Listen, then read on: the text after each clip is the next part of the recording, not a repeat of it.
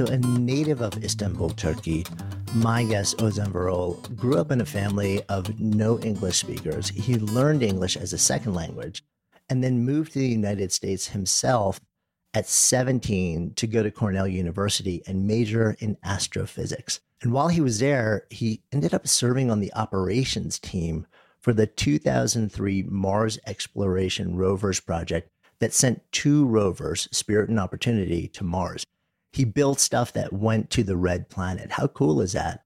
And he wrote code that snaps photos of the Martian surface. And he was on track to build this powerhouse career in the world of scientists, a literal rocket scientist. But leaving Cornell, Ozan pivoted and he ended up going to law school, graduating first in his class, earning the highest GPA in his law school's history.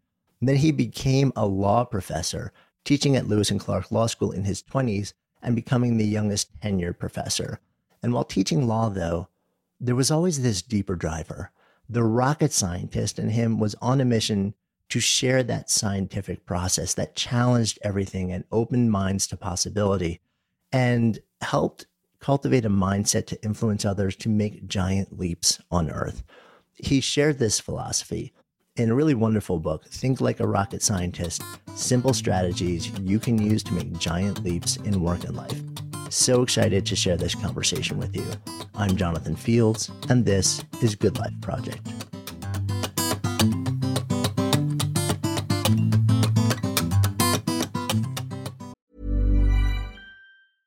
Ready to pop the question? The jewelers at BlueNile.com have got sparkle down to a science with beautiful lab-grown diamonds worthy of your most brilliant moments. Their lab-grown diamonds are independently graded and guaranteed identical to natural diamonds, and they're ready to ship to your door. Go to BlueNile.com and use promo code LISTEN to get $50 off your purchase of $500 or more. That's code LISTEN at BlueNile.com for $50 off. BlueNile.com, code LISTEN.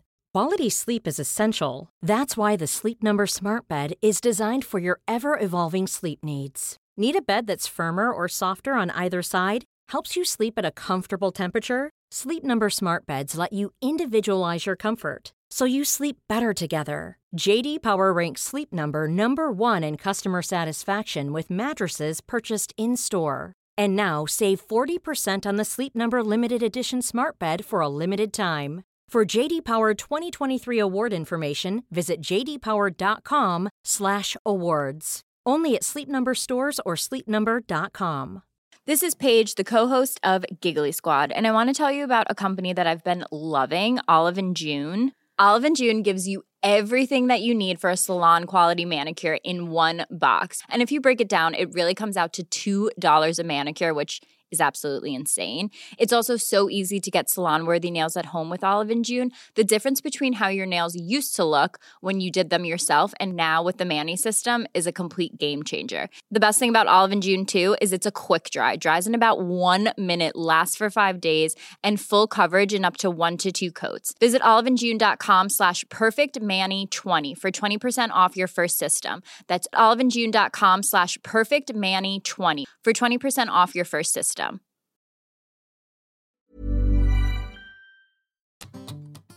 So you've been in Portland for a while right now, but originally from Istanbul. Yep. Grew up there, I guess in the 80s and 90s, which is really interesting time to be there as well. It's a place I've never yet been, and I'm always curious when I get to talk to somebody who's actually like not just been there for a while, but grown up there. Mm-hmm. What was your sense of sort of like spending your formative years there? Especially at a time where there was so much transformation in the country. Oh, for sure. I mean, Istanbul is such an interesting city. First of all, it's such a beautiful city. I mean, I've traveled to so many countries and I know I'm a little biased having been born there, but it's such a breathtakingly beautiful city. And I love that it sits at this intersection, both geographically and I think culturally as well, between the East and the West. And you can see that everywhere. I mean, you can see that in the buildings, you can see that in the people, you can see that in the culture. There's such a mix of sorts. And so it was a really interesting place to grow up for that reason, I think. And it's a huge city. It's now about 17 million people. It was interesting growing up there. I think the education system is leaves a lot to be desired. It was really conformist. I mean, I think public education is conformist pretty much everywhere in the world, but the Turkish education system took conformity to a whole new level. I remember, our primary school principal. So you would each get assigned a number when you first started primary school, and our principal would call us by that number instead of our name. So it was like, branding livestock basically for identification purposes. Like I wasn't Ozan, I was 154, and that was my number.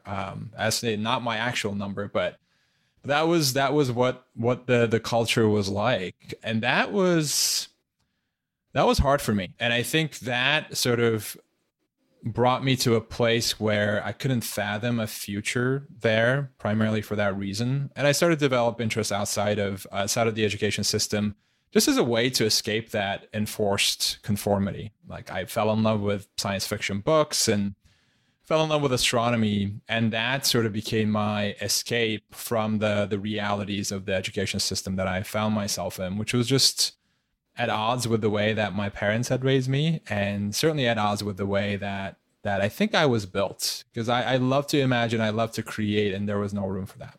Yeah, it's sort of, I mean, just the knowing that you had an identifier that was a number, that one fact speaks so much about the entire ethos and the value set, around conformity and control, rather than, okay, so let's sort of, plant seeds and let people start to figure out, like what is fascinating to them and how do you move into the world and do something with that, which is not exactly the school system that exists to a great extent in this country either. But it sounds like that really took it to the extreme.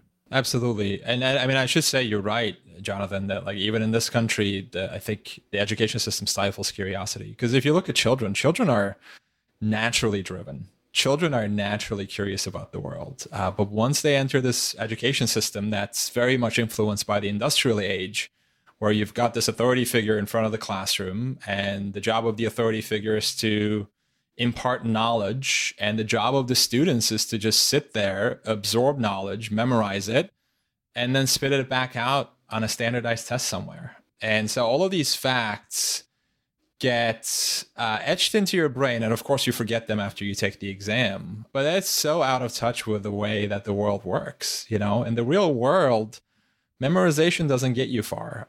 The real world is all about finding your own problems, defining problems, reframing problems, asking questions that nobody else has asked before. But in schools, you get a problem set, for example, even in college, right? You do problem sets, as in the problem is already set. The problem has been defined for you by another person, and your job is to solve it. And so wildly disconnected from how the real world operates, where your job is to not just take problems, but create problems yourself, reframe them, redefine them to be able to illuminate answers that other people haven't seen.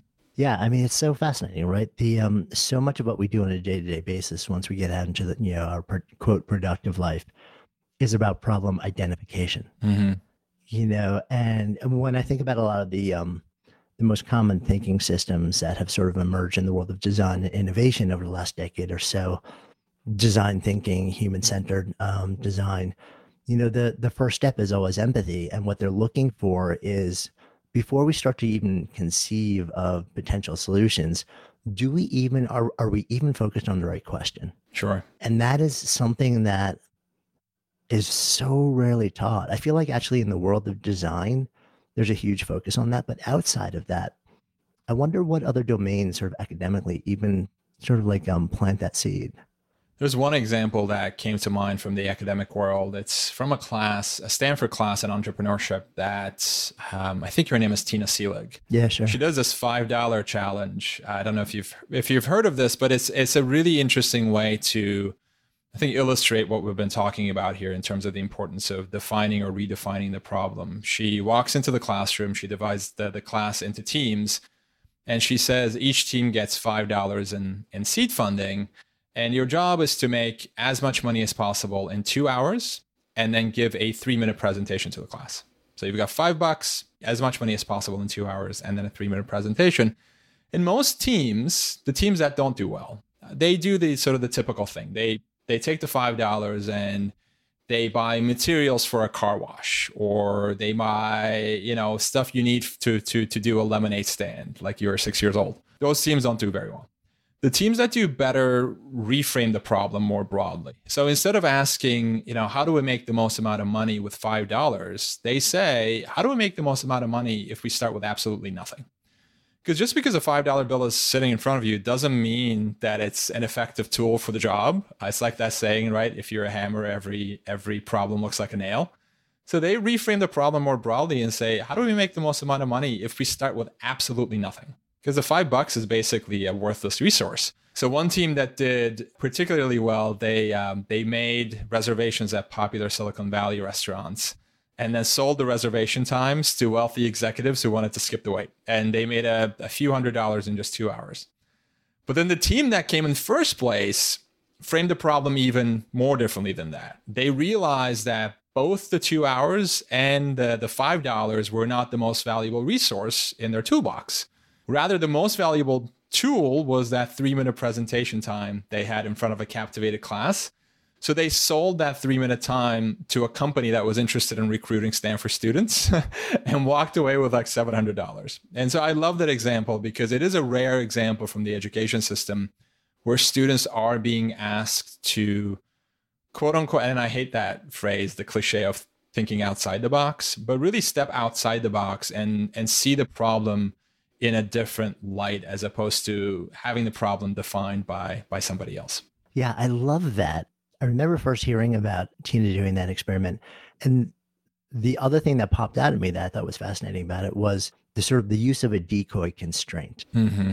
It's sort of like she throws this $5 bill in, really knowing, like you said, it's kind of just, it's like what magicians do with wands, Right. It is a way to just distract your attention. Right. Rather than saying, okay, it's like, what do we do with the $5? Rather than, okay, so the universe is available to us. Just what do we do? Exactly. But when you create this sort of like fake constraint, it all of a sudden, it just binds you, and it shrinks everything that you would conceive of. It's fascinating. So you grew up in Istanbul. You end up like a 17-ish coming over here and land in Cornell studying astrophysics. And while there, I guess, end up also working on the team that sends the rover to Mars, Mm-hmm. which must have been, as a kid in your teens or early 20s, to be working on a project that is literally leaving the planet and going somewhere else must have been just a really amazing experience for you. It was incredible. And especially the transformation from my perspective. Here I was daydreaming about astronomy from our small apartment in Istanbul. And then fast forward like 4 weeks and I had front row seats to the action. Before I arrived at Cornell when I was still in Turkey, I was just researching what the astronomy department was up to and found out that a professor, his name was Steve Squires, was in charge of a NASA-led mission to Mars. And there was no job listing, but I just emailed him out of the blue and expressed my burning desire to work for him. I taught myself how to do computer programming in high school. And so that came in really handy. And he invited me in for an interview and I got the job on the operations team and did everything from, help select landing sites to design things that went to Mars.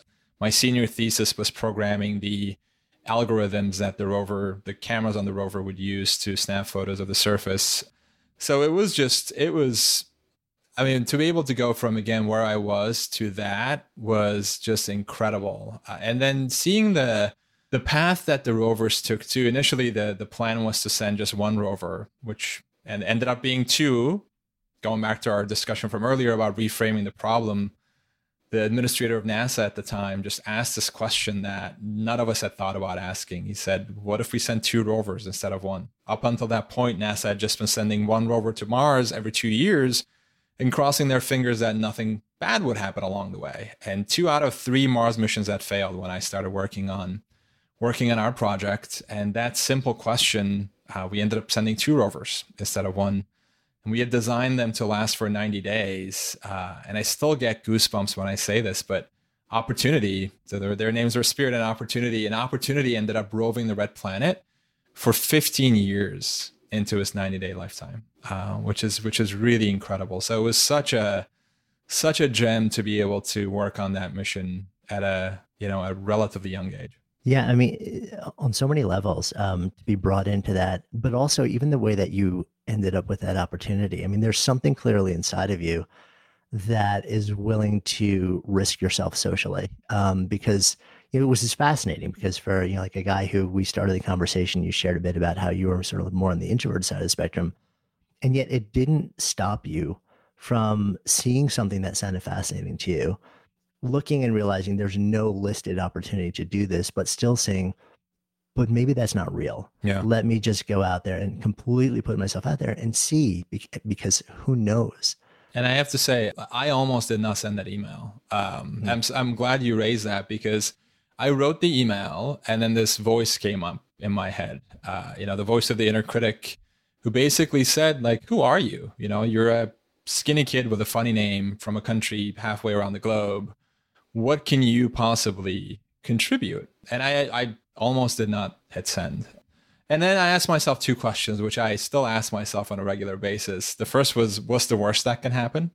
And the worst that can happen, of course, is that, just never hear from him again, right? He just ignores me, and that's that.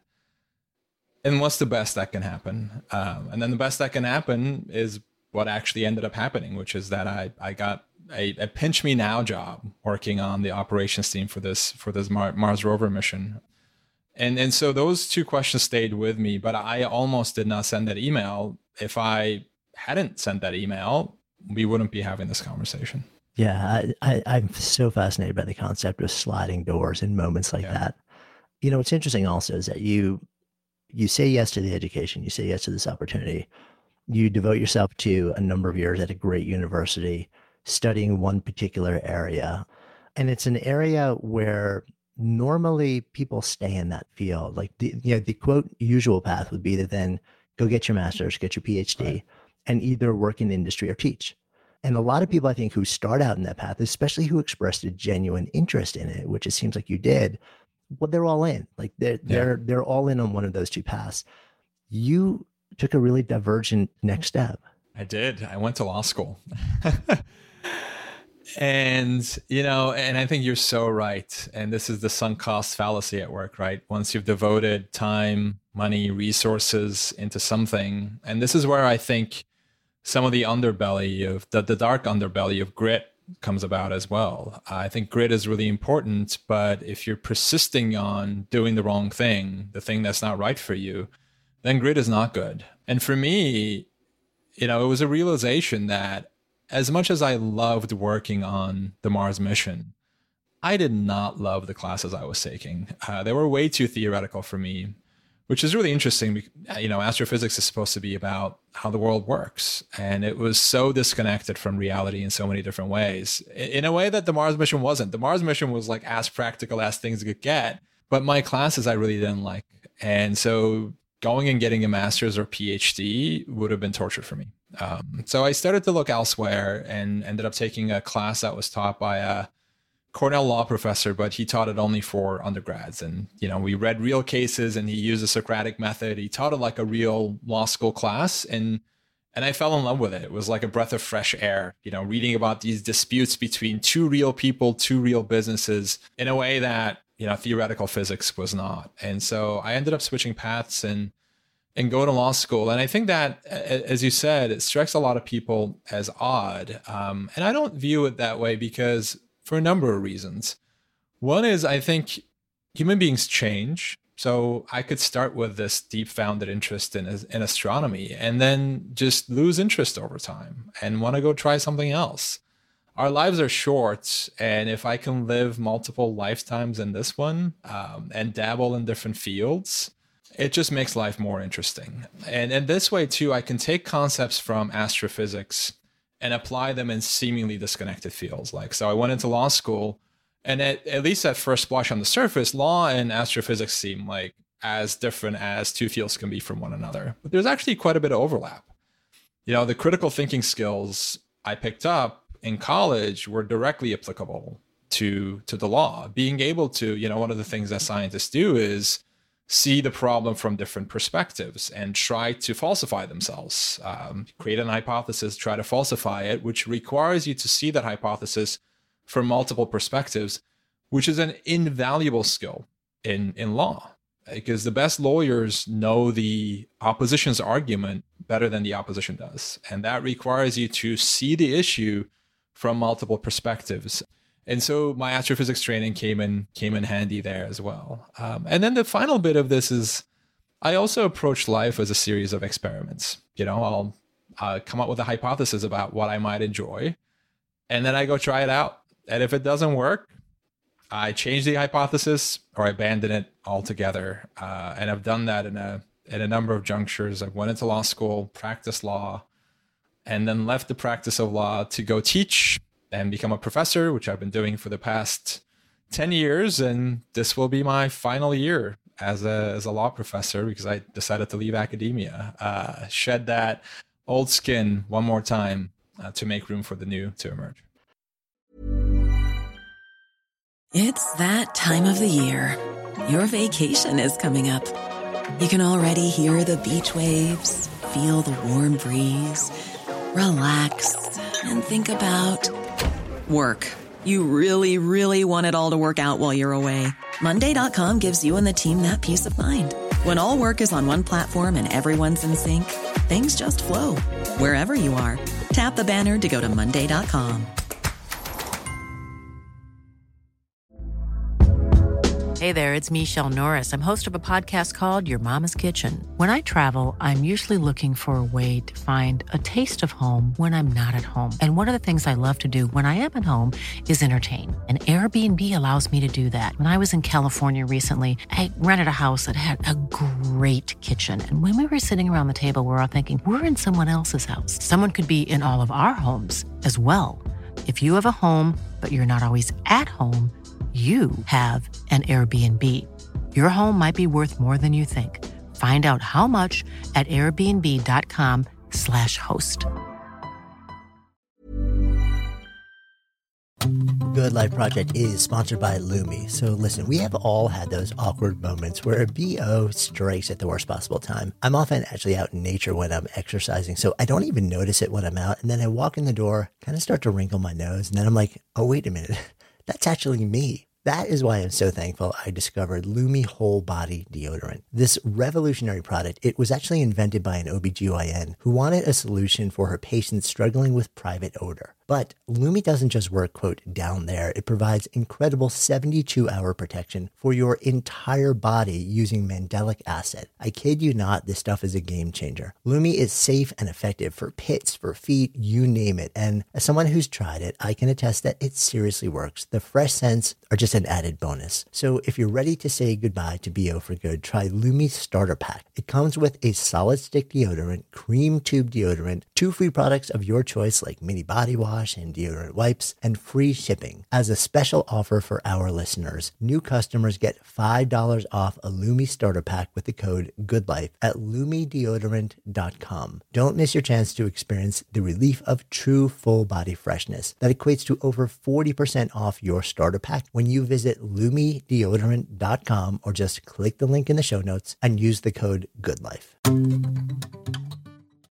Good Life Project is sponsored by Quince. So my wife actually originally introduced me to Quince because she loves their clothing, and I have been hooked ever since. I literally lived in their Mongolian cashmere ribbed beanie and pullover hoodie pretty much all winter, and as the weather warms up, I wanted more breathable summer pieces without overpaying, and Quince has just the super high quality items like linen shirts, performance polos, activewear at 50 to 80% less than similar brands. Quince partners directly with top factories, cutting out the middleman to pass savings to customers. Actually just ordered a new European linen long sleeve button down shirt. Super excited to get that. And I'm always just so amazed at how they can keep their prices so affordable while the quality remains really high. So if you're looking to upgrade your wardrobe, I highly recommend you try Quince. Go to quince.com/GLP for free shipping on your order and a 365-day return. That's QUINCE.com/GLP to get free shipping and 365-day returns. Quince.com/GLP or just click the link in the show notes. Trust me, your wardrobe will thank you.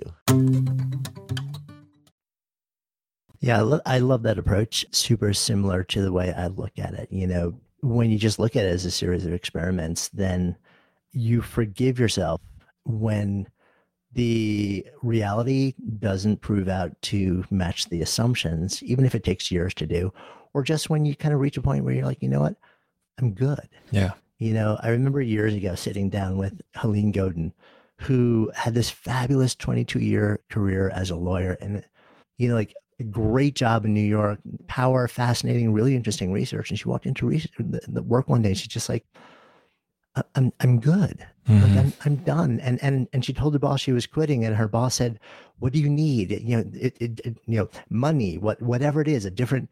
And she said, no, it has nothing to, I love you. This is a great place. I'm just good. Like I'm done. It's time for me to move on to my next chapter. And I feel like when you set the intention early on, that look, I'm going to see what this feels like.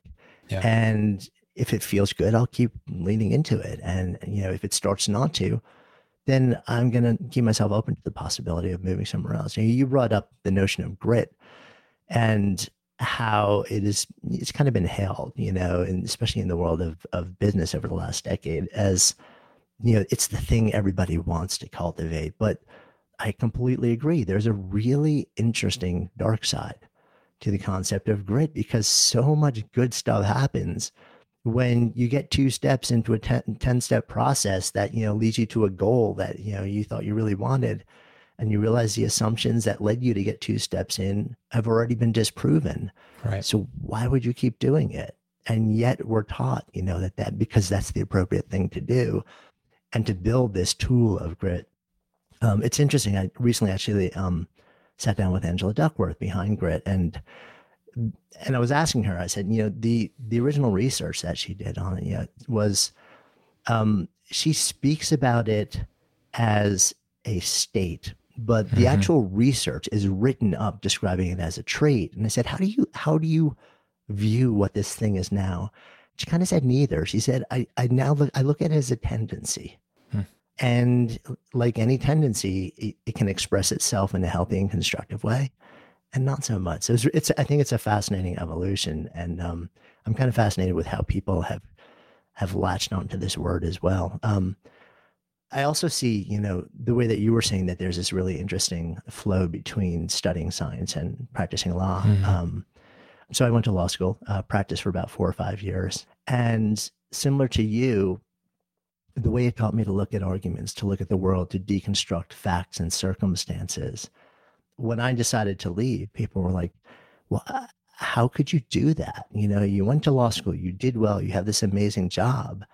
And I was just really happy with the tool set that I had accumulated, and I knew it was time to move on. And it goes back also that sunk cost fallacy is so life stifling in so many ways. Yeah, for sure. And then I think one component that also goes along with this, and I think why people are reluctant to do what you did, Jonathan, and leave the practice of law, or why I decided to leave academia is ego. I think we tell ourselves a story of our significance. And I told this story to myself. I think I stayed in academia for longer than I should because I was telling myself, or my ego was telling myself, the story about what serious law professors do and don't do.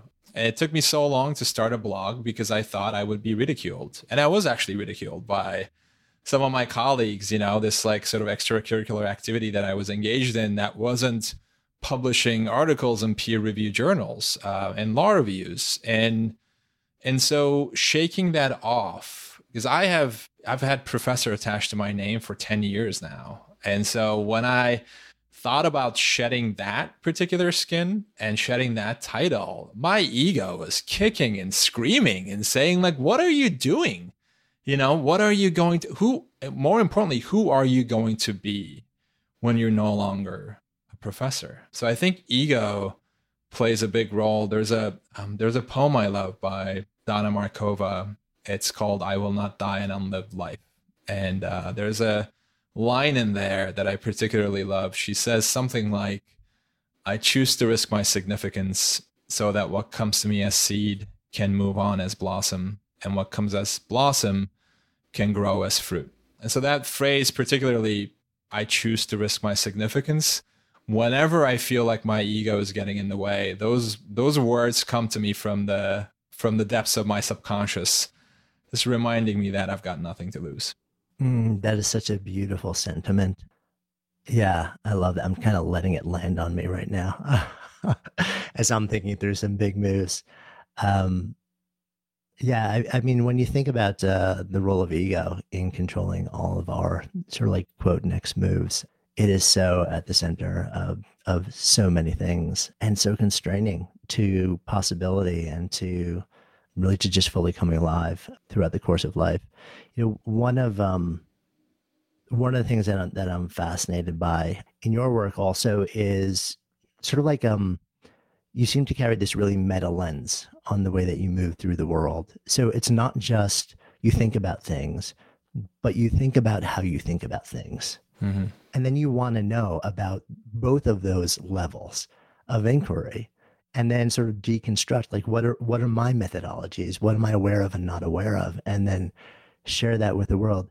I'm curious, is that something, because it's kind of a unique thing.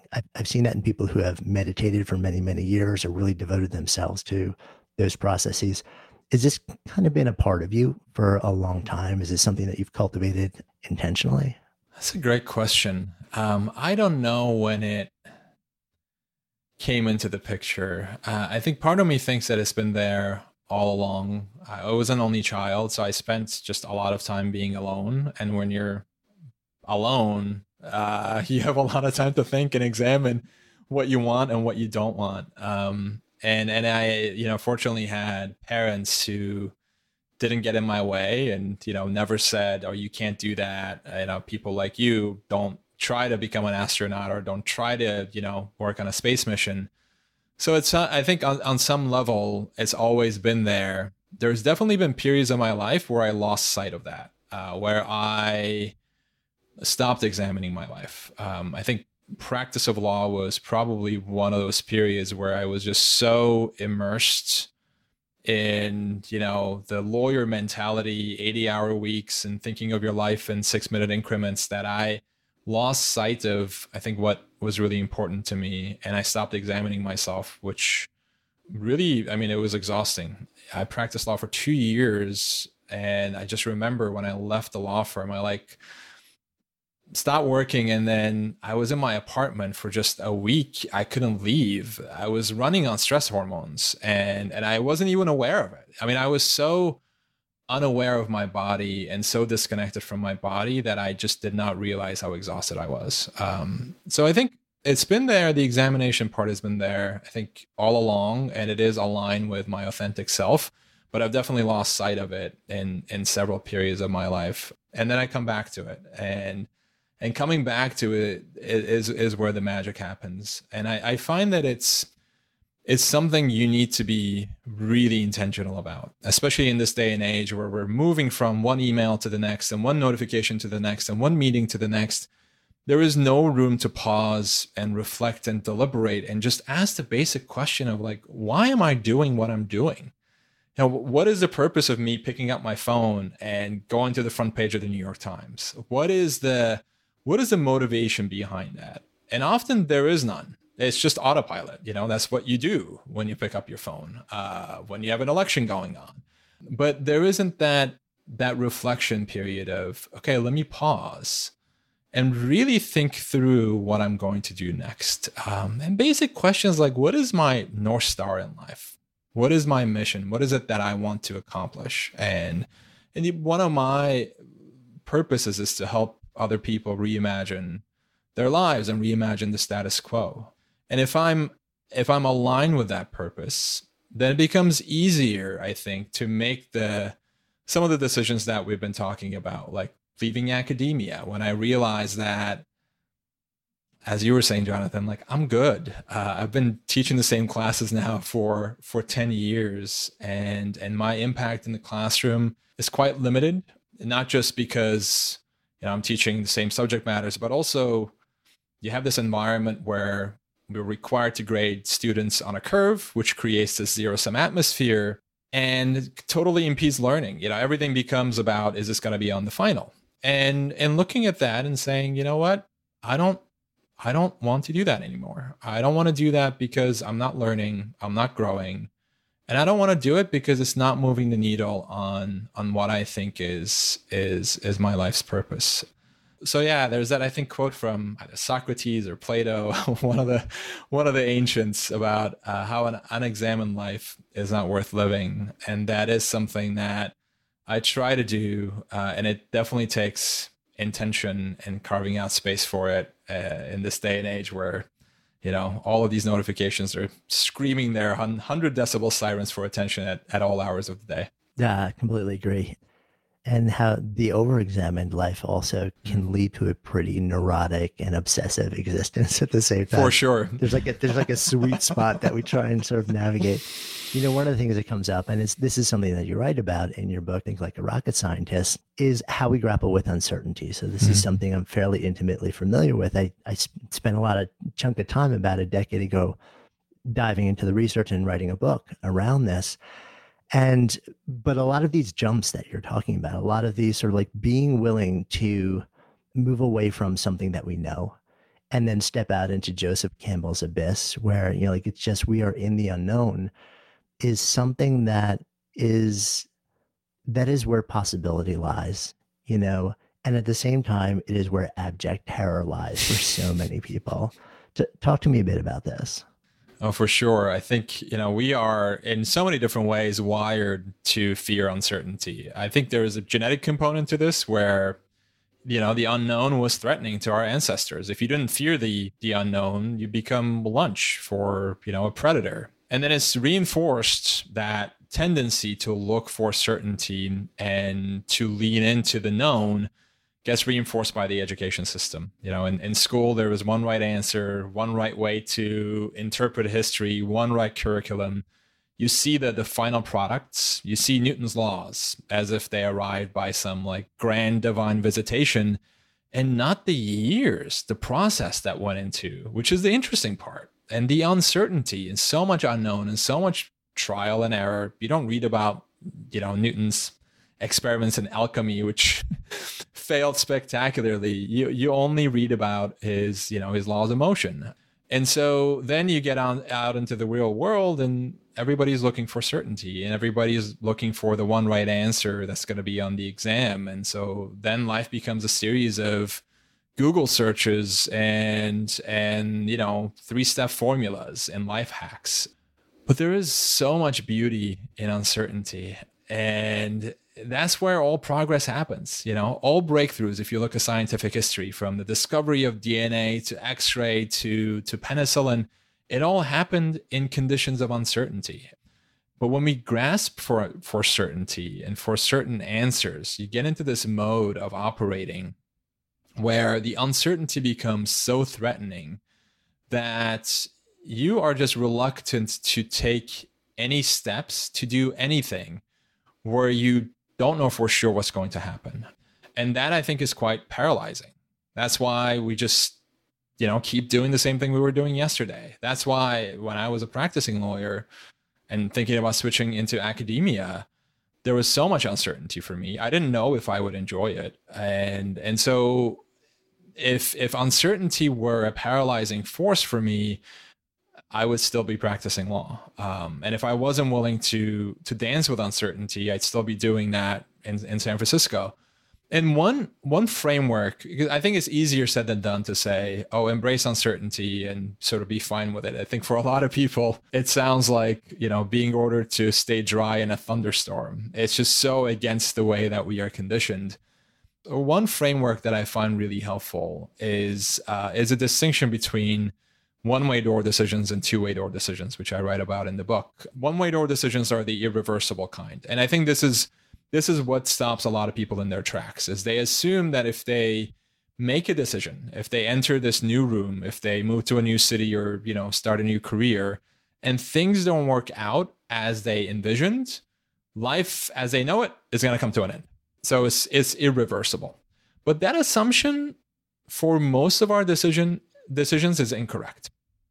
Because most of the decisions we make in life come with two-way doors. In other words, you can walk into a new room, and if you don't like what you see, you can walk back out. And usually what looks like a one-way door is actually a two-way door if you get creative about it. So, and this framework, by the way, was the reason why I was able to leave the practice of law and go into academia. I remember thinking, I thought about this for months before finally deciding to apply for academic positions. And I think I was operating under the assumption that once I left the firm I was practicing for in San Francisco, there would be no coming back. But that is a faulty assumption. I could go into academia, which is why I did. I took a 2-year temporary non-tenure track job in Chicago, which incidentally is where I ended up meeting my wife. But it was an experiment for me. And I thought to myself, look, I'm still licensed to practice law. And if I don't like teaching for 2 years, I could always go back. Probably not to the firm that I used to work for, but to a different firm. So I think writing those out, thinking through the decisions you're facing in terms of that one-way door and two-way door lens, and then also asking the 2 questions I mentioned before when I was talking through my mindset in sending the email to Professor Squires, the principal investigator for that Mars mission. What's the worst that can happen? And if this were to happen, what would I do about it? And actually writing that down. And then what's the best that can happen?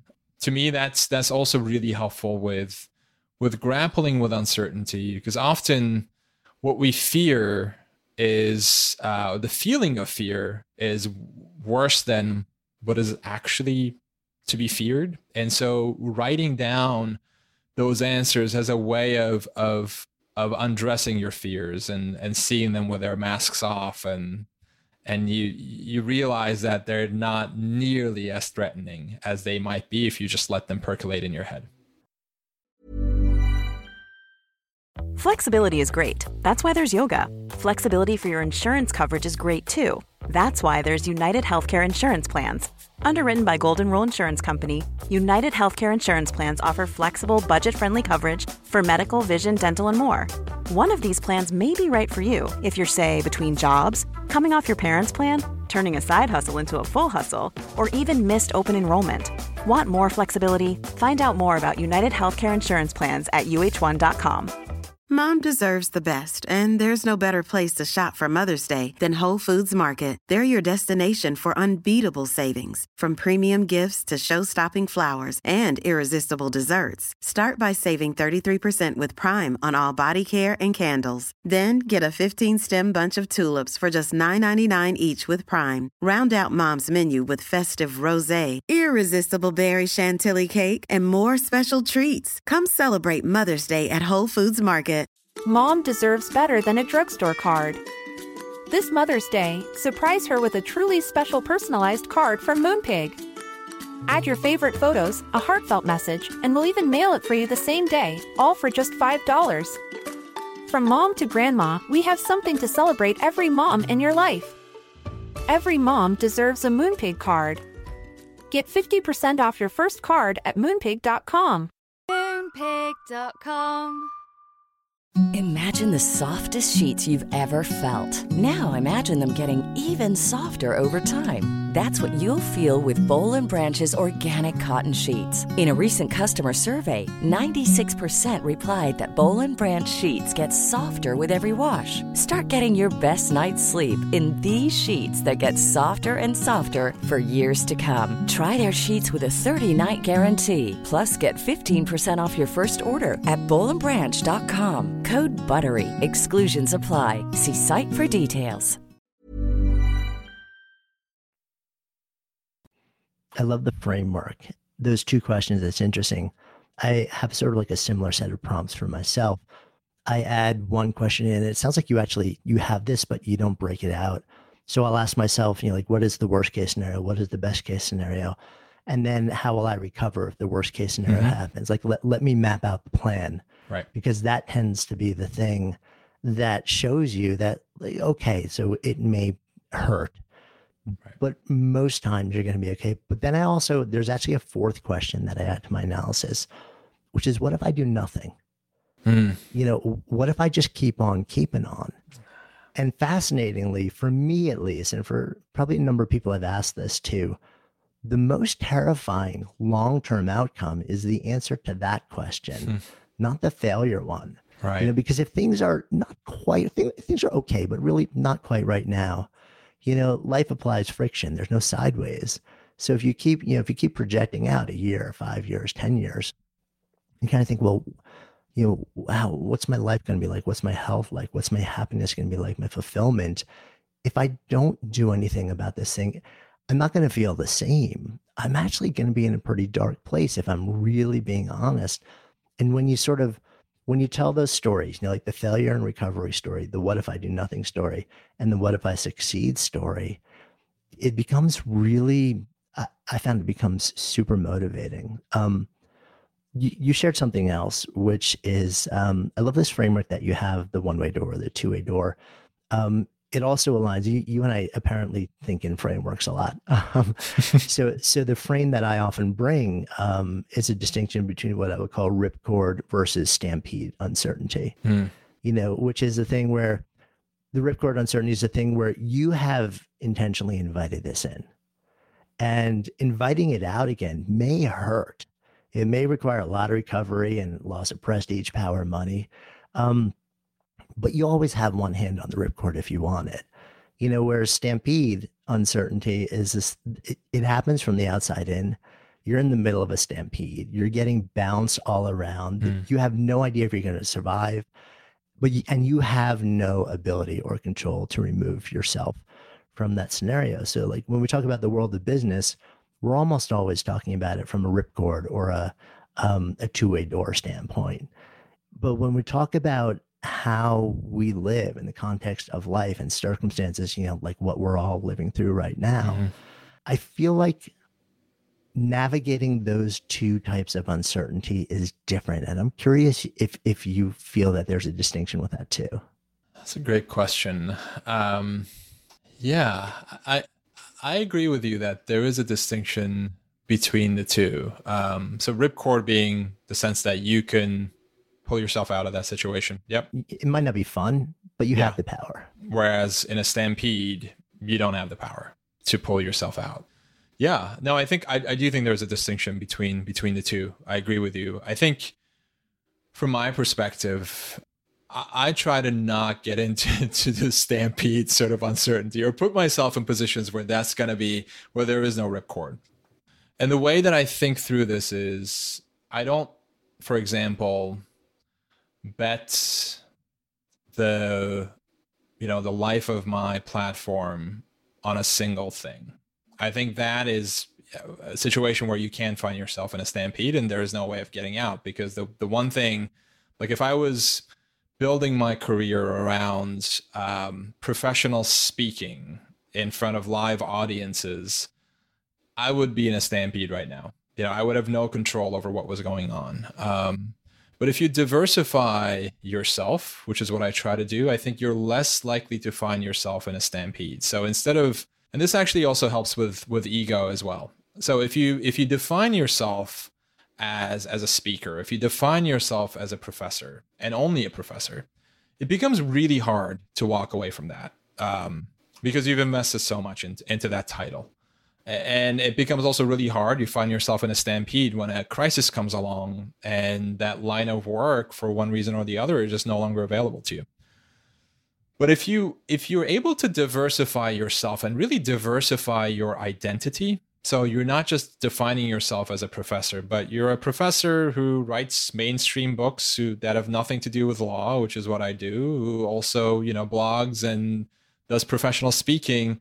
And when you do that, it becomes a lot easier, I think, to walk away from one of those identities. If you've got 4 things going for you, you can say, all right, well, this is not working. So professional speaking, live speaking is off the table. Let me lean on one of these other identities. Or for me, if I'm no longer deriving enjoyment from being in academia, I can walk away from that more easily because the ego takes a less of a hit. You can just rely on some of these other identities and some of these other hats you crafted for yourself.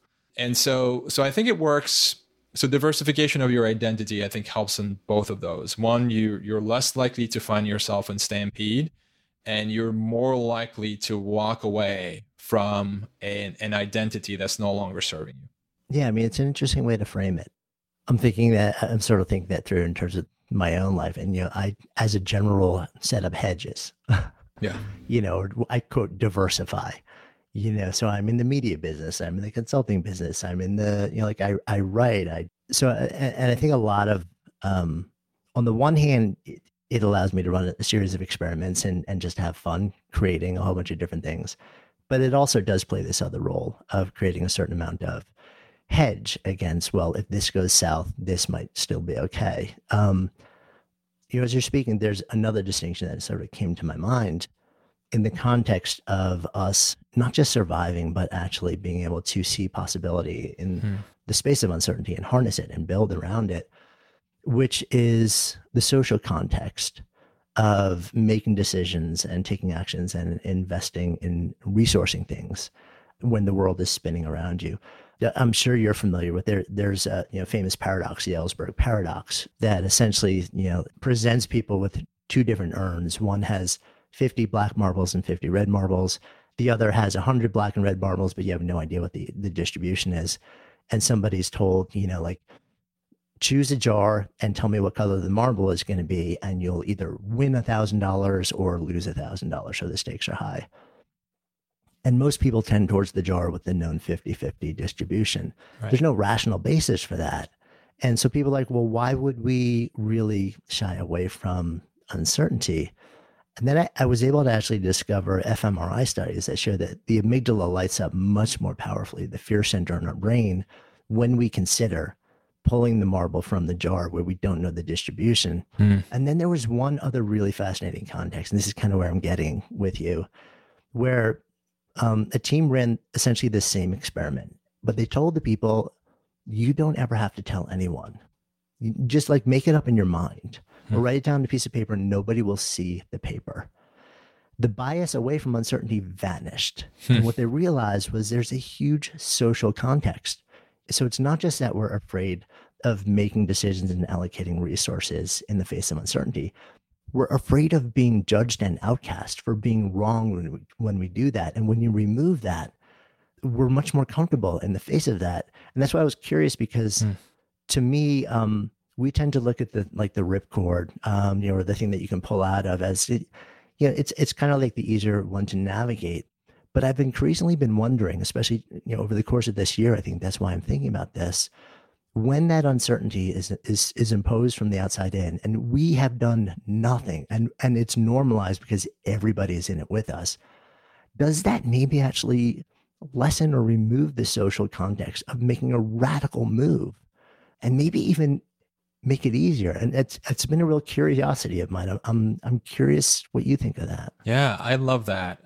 The social context that goes along with the decision making under uncertainty, because you're right. I think part of the fear of uncertainty is coming from, well, if I do this thing and if it doesn't work, what will other people think? Are they going to point and laugh? Are they going to call me names? What am I going to look like? And I think those fears were certainly existent for me when I was thinking about, when I started my blog and I was still, a professor, and I still am, but I'm on my way out. And so that decision, that framework, I think the social context is a really important piece of it. And I do agree that I think diversification allows you to save face in a way, right? Because you're saying, look, and I think that was partially why I was able to decide to leave academia, is because my book came out in April and it's been really successful, and I've been able to do all of these things.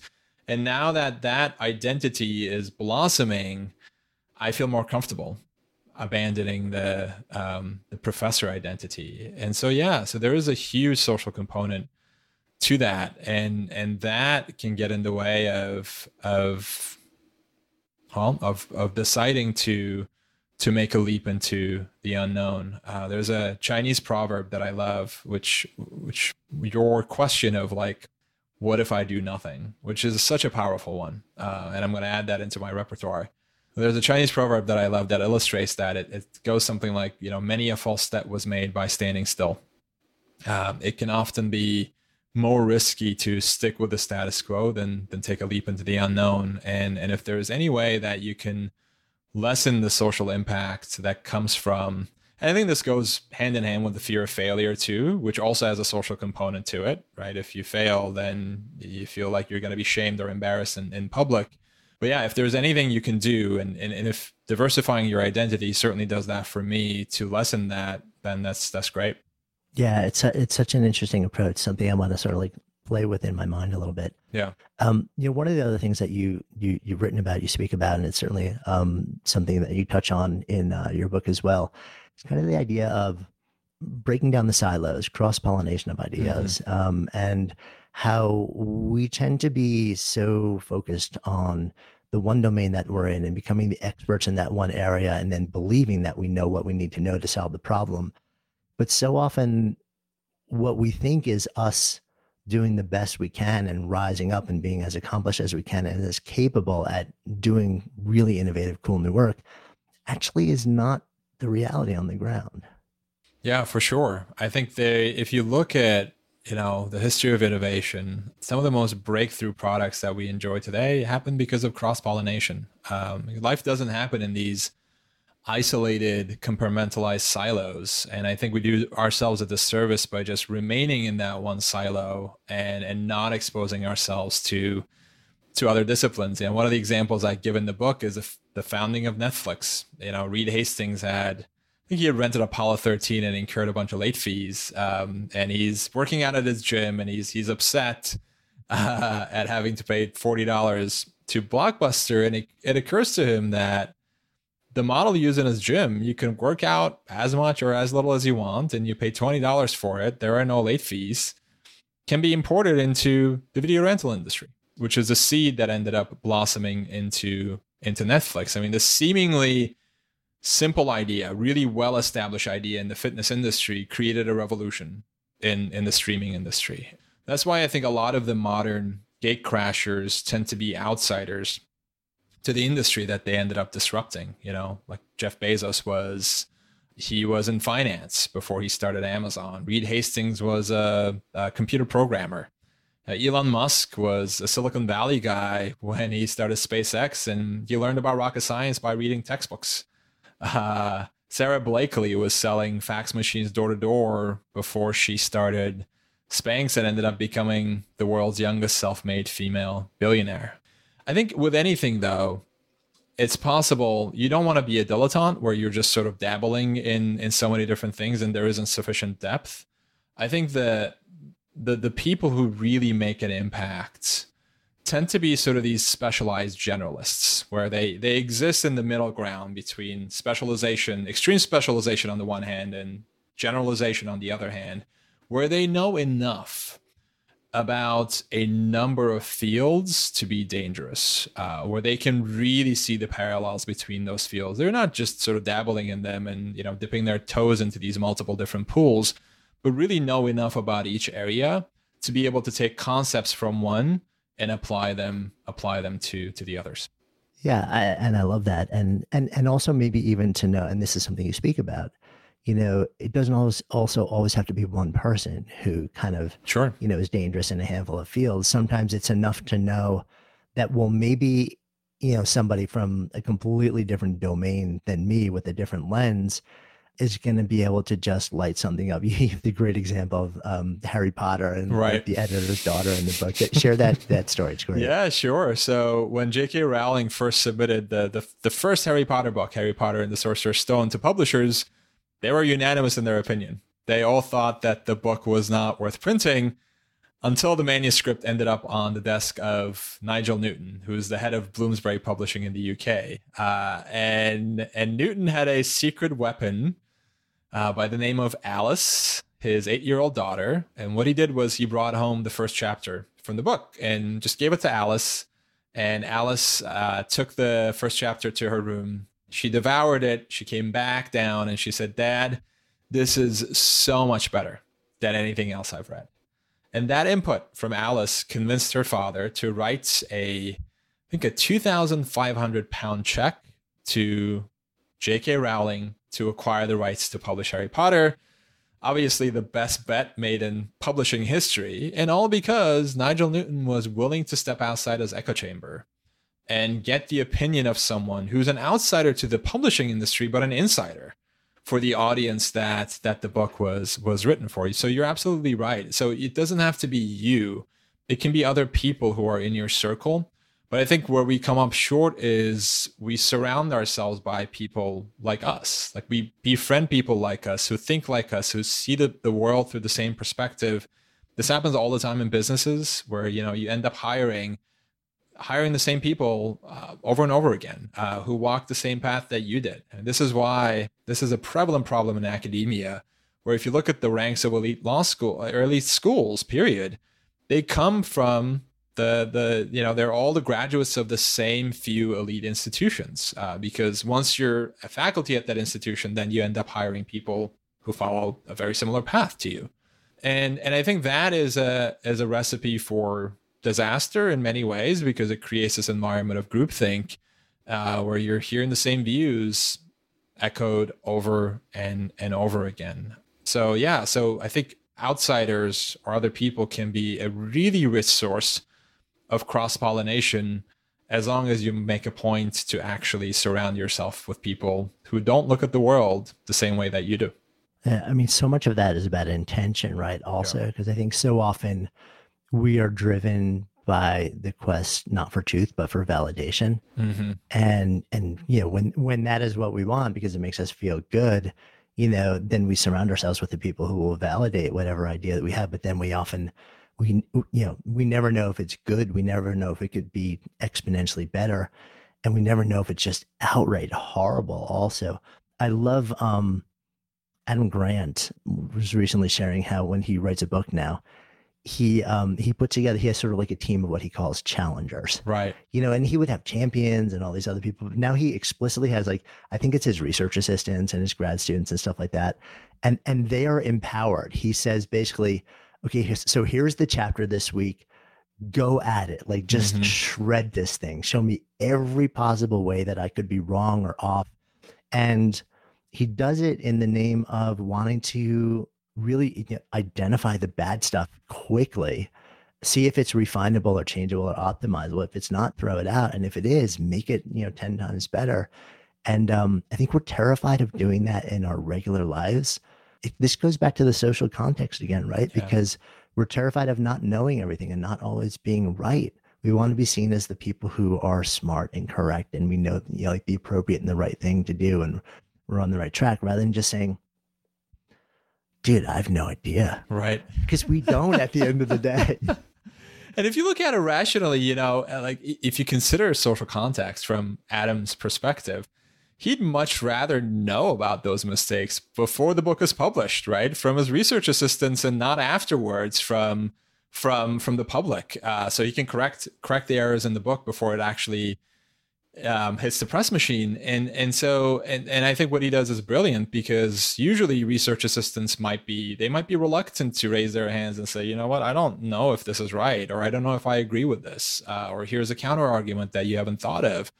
But if you go out and you affirmatively say, I want you to challenge this, I want you to poke holes in this, tell me what I missed, tell me where you're getting bored, that gives them psychological safety to actually come forward, because now your boss, your professor is telling you that that's exactly what I'm looking for, and then following through.